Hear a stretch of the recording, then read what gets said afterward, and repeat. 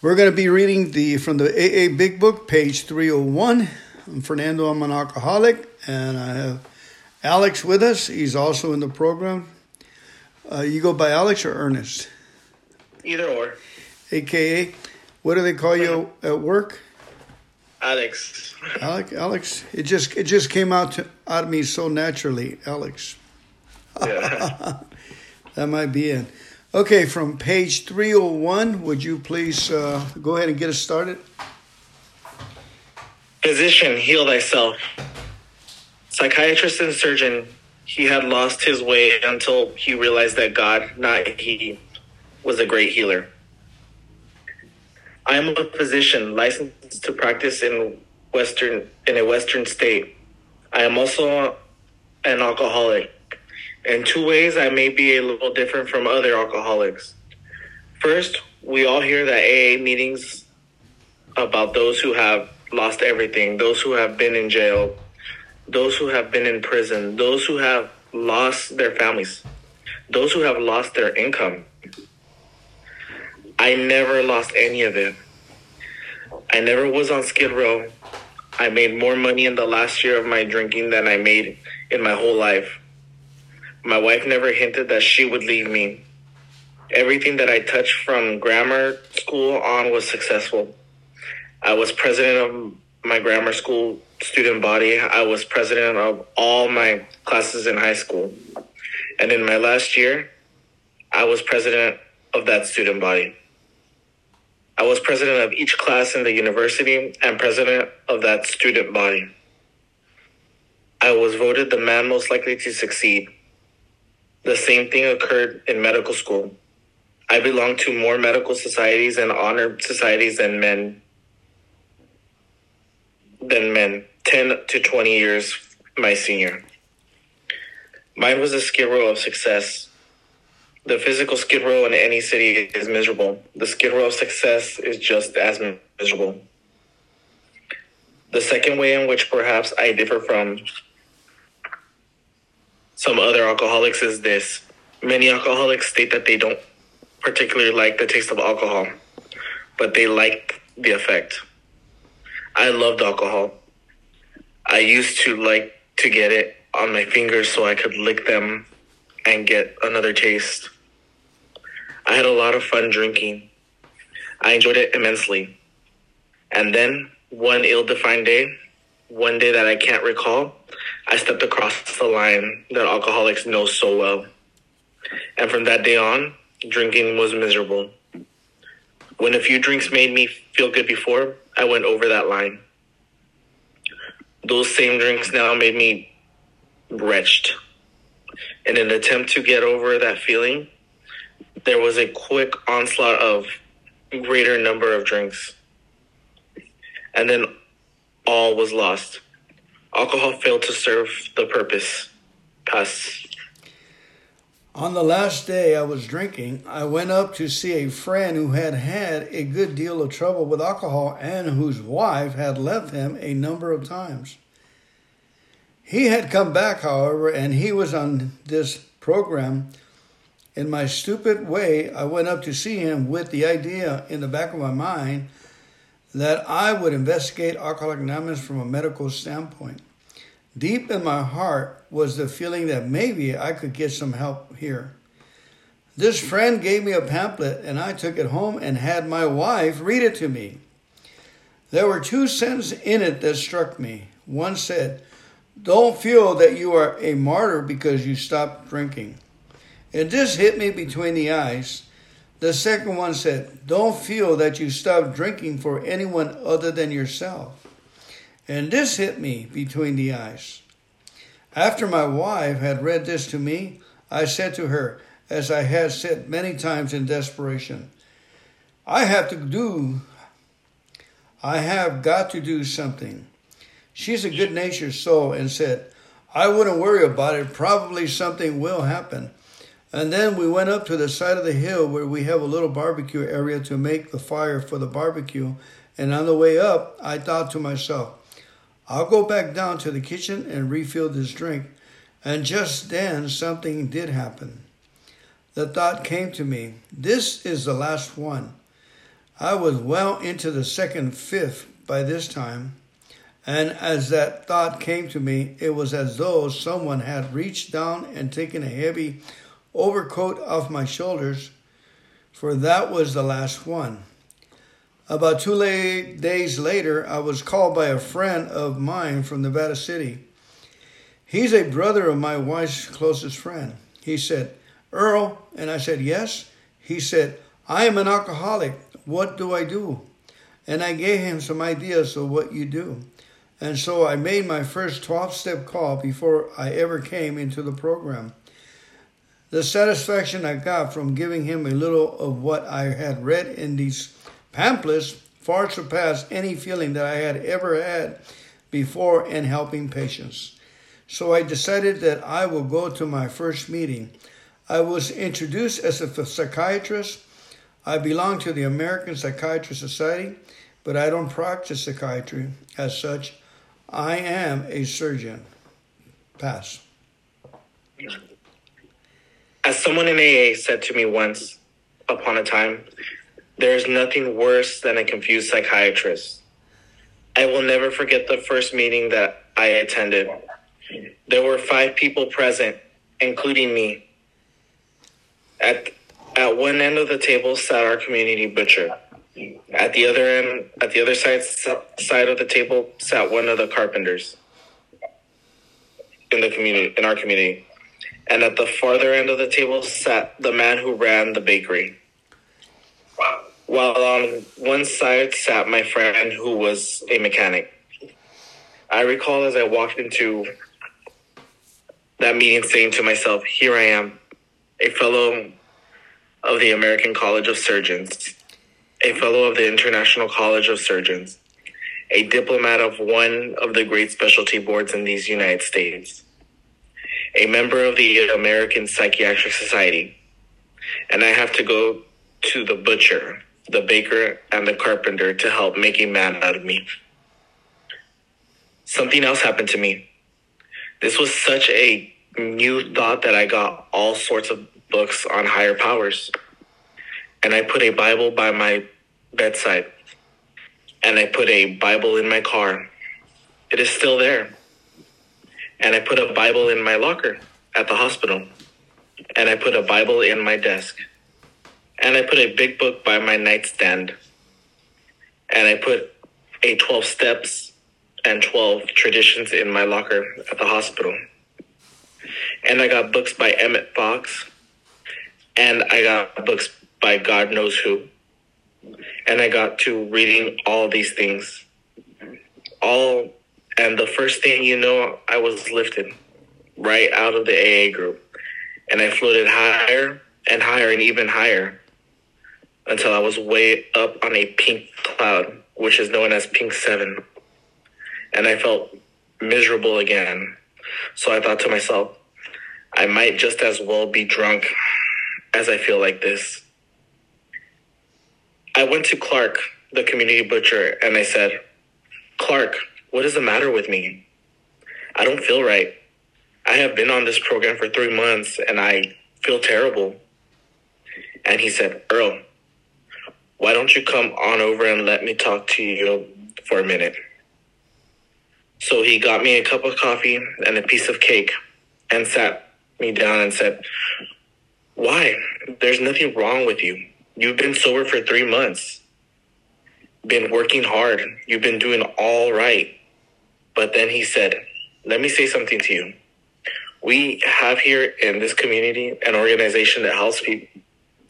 And this organization is known as Alcoholics Anonymous. Why don't you join it? I said, what do you think I've been doing? Well, he said, you've been sober, but you've been floating way up on a cloud somewhere. Why don't you go home, get the big book, and open it to page 58 and see what it says? So I did. I got a big book. I read it. This is what it said. Rarely have we seen a person fail who has thoroughly followed our path. The word thoroughly rang a bell. And then it went on to say, half measures availed us nothing. We stood at the turning point, and the last sentence was, "We ask his protection and care with complete abandon." Complete abandon? Half measures availed us nothing? Thoroughly followed our path? Completely give themselves to this simple program? Rang in my swelled head. Years earlier, I had gone into psychoanalysis to get relief.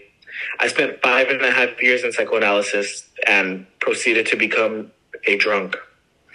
I don't mean that in any sense as a derogatory statement about psychotherapy. It's a great tool. Not too potent, but a great tool. I would do it again.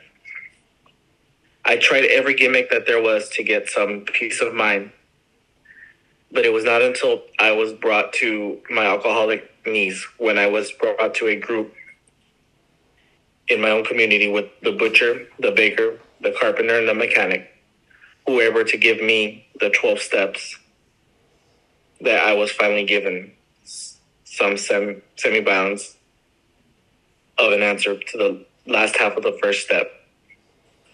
So after taking first half of the first step and very gingerly admitting to myself to Alcoholics Anonymous, something happened.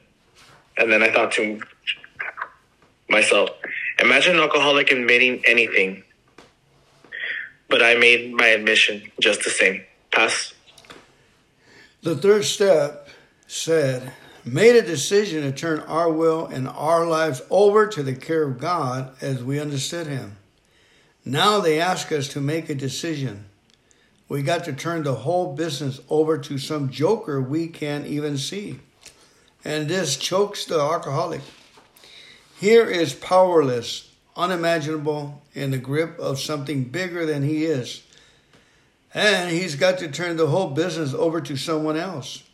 It fills the alcoholic with rage. We are people. We are great people. We can handle anything. And so one gets to thinking to oneself, who is this God? Who is this fellow we are supposed to turn everything over to? What can he do for us that we can't do for ourselves? Well, I don't know who he is, but I got some of my own idea. For myself, I have an absolute proof of the existence of God. I was sitting in my office one time after I had operated on a woman. It had been a long 4-hour, 5-hour operation, a large surgical procedure, and she was on her 9th or 10th post-operative day.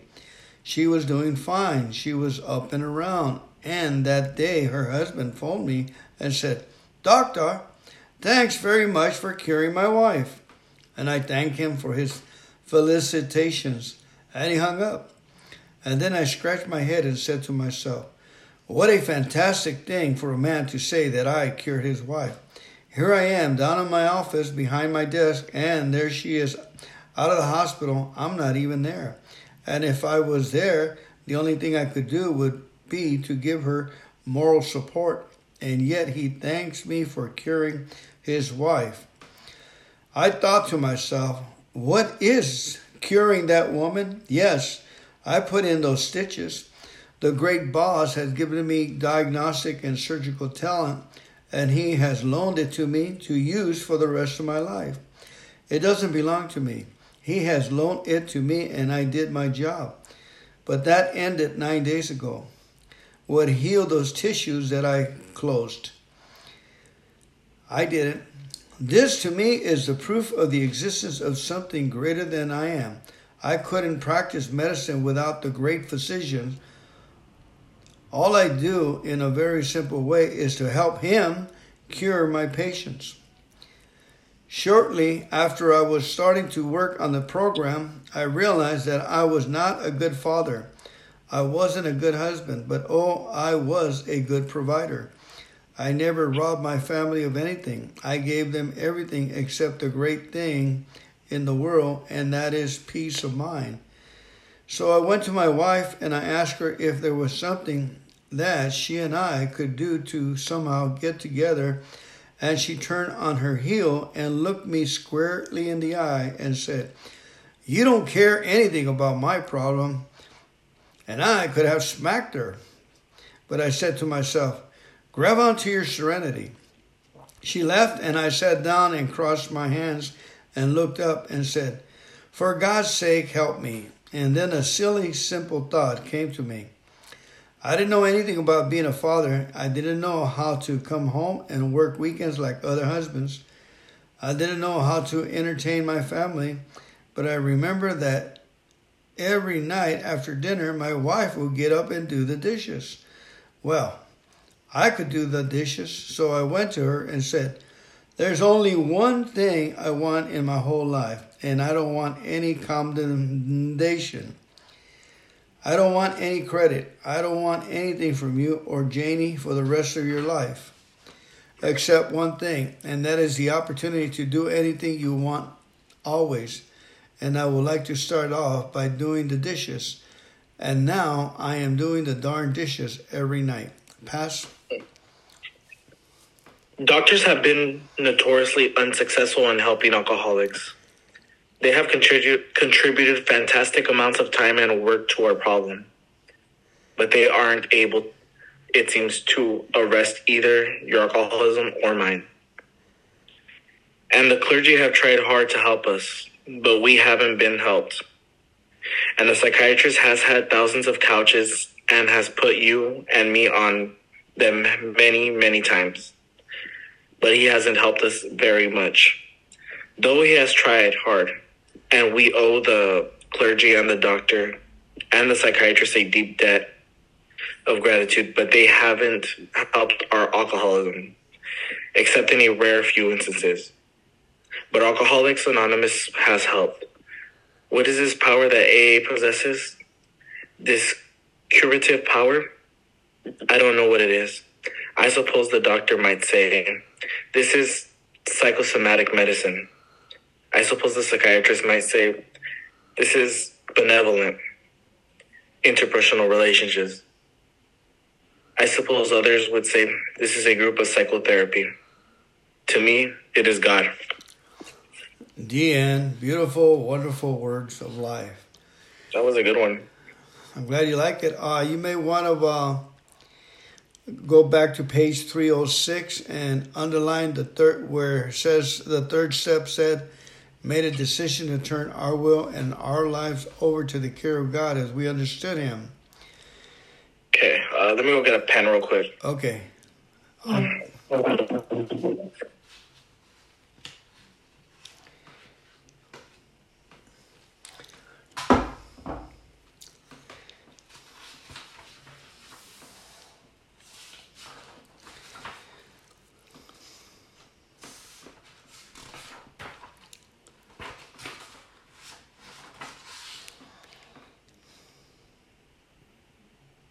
Which one again? Page 306, where it says the third step said. The third made a decision to turn our world. Yeah, our will and our lives over to the care of God as we understood Him. And it sounds like it's in past tense, like we already understand Him. So the way we do that is by thanking God for anything good or anything bad that comes your way, anything that frustrates you, the agony of the problems, thanking God for them, even regret, okay? And then you go to, at the middle of page 306, says, for myself, I have an absolute proof of the existence of God. Wouldn't you underline that? Got it. And then the next one on 308, say, we're underlined to me, it is God at the end of 308. To me, it is God. Okay. And it's just a quick ABC of that procedure. And one more we have on page 305, in the middle of it, where it says complete abandon. Complete abandon. Got it. Half measures.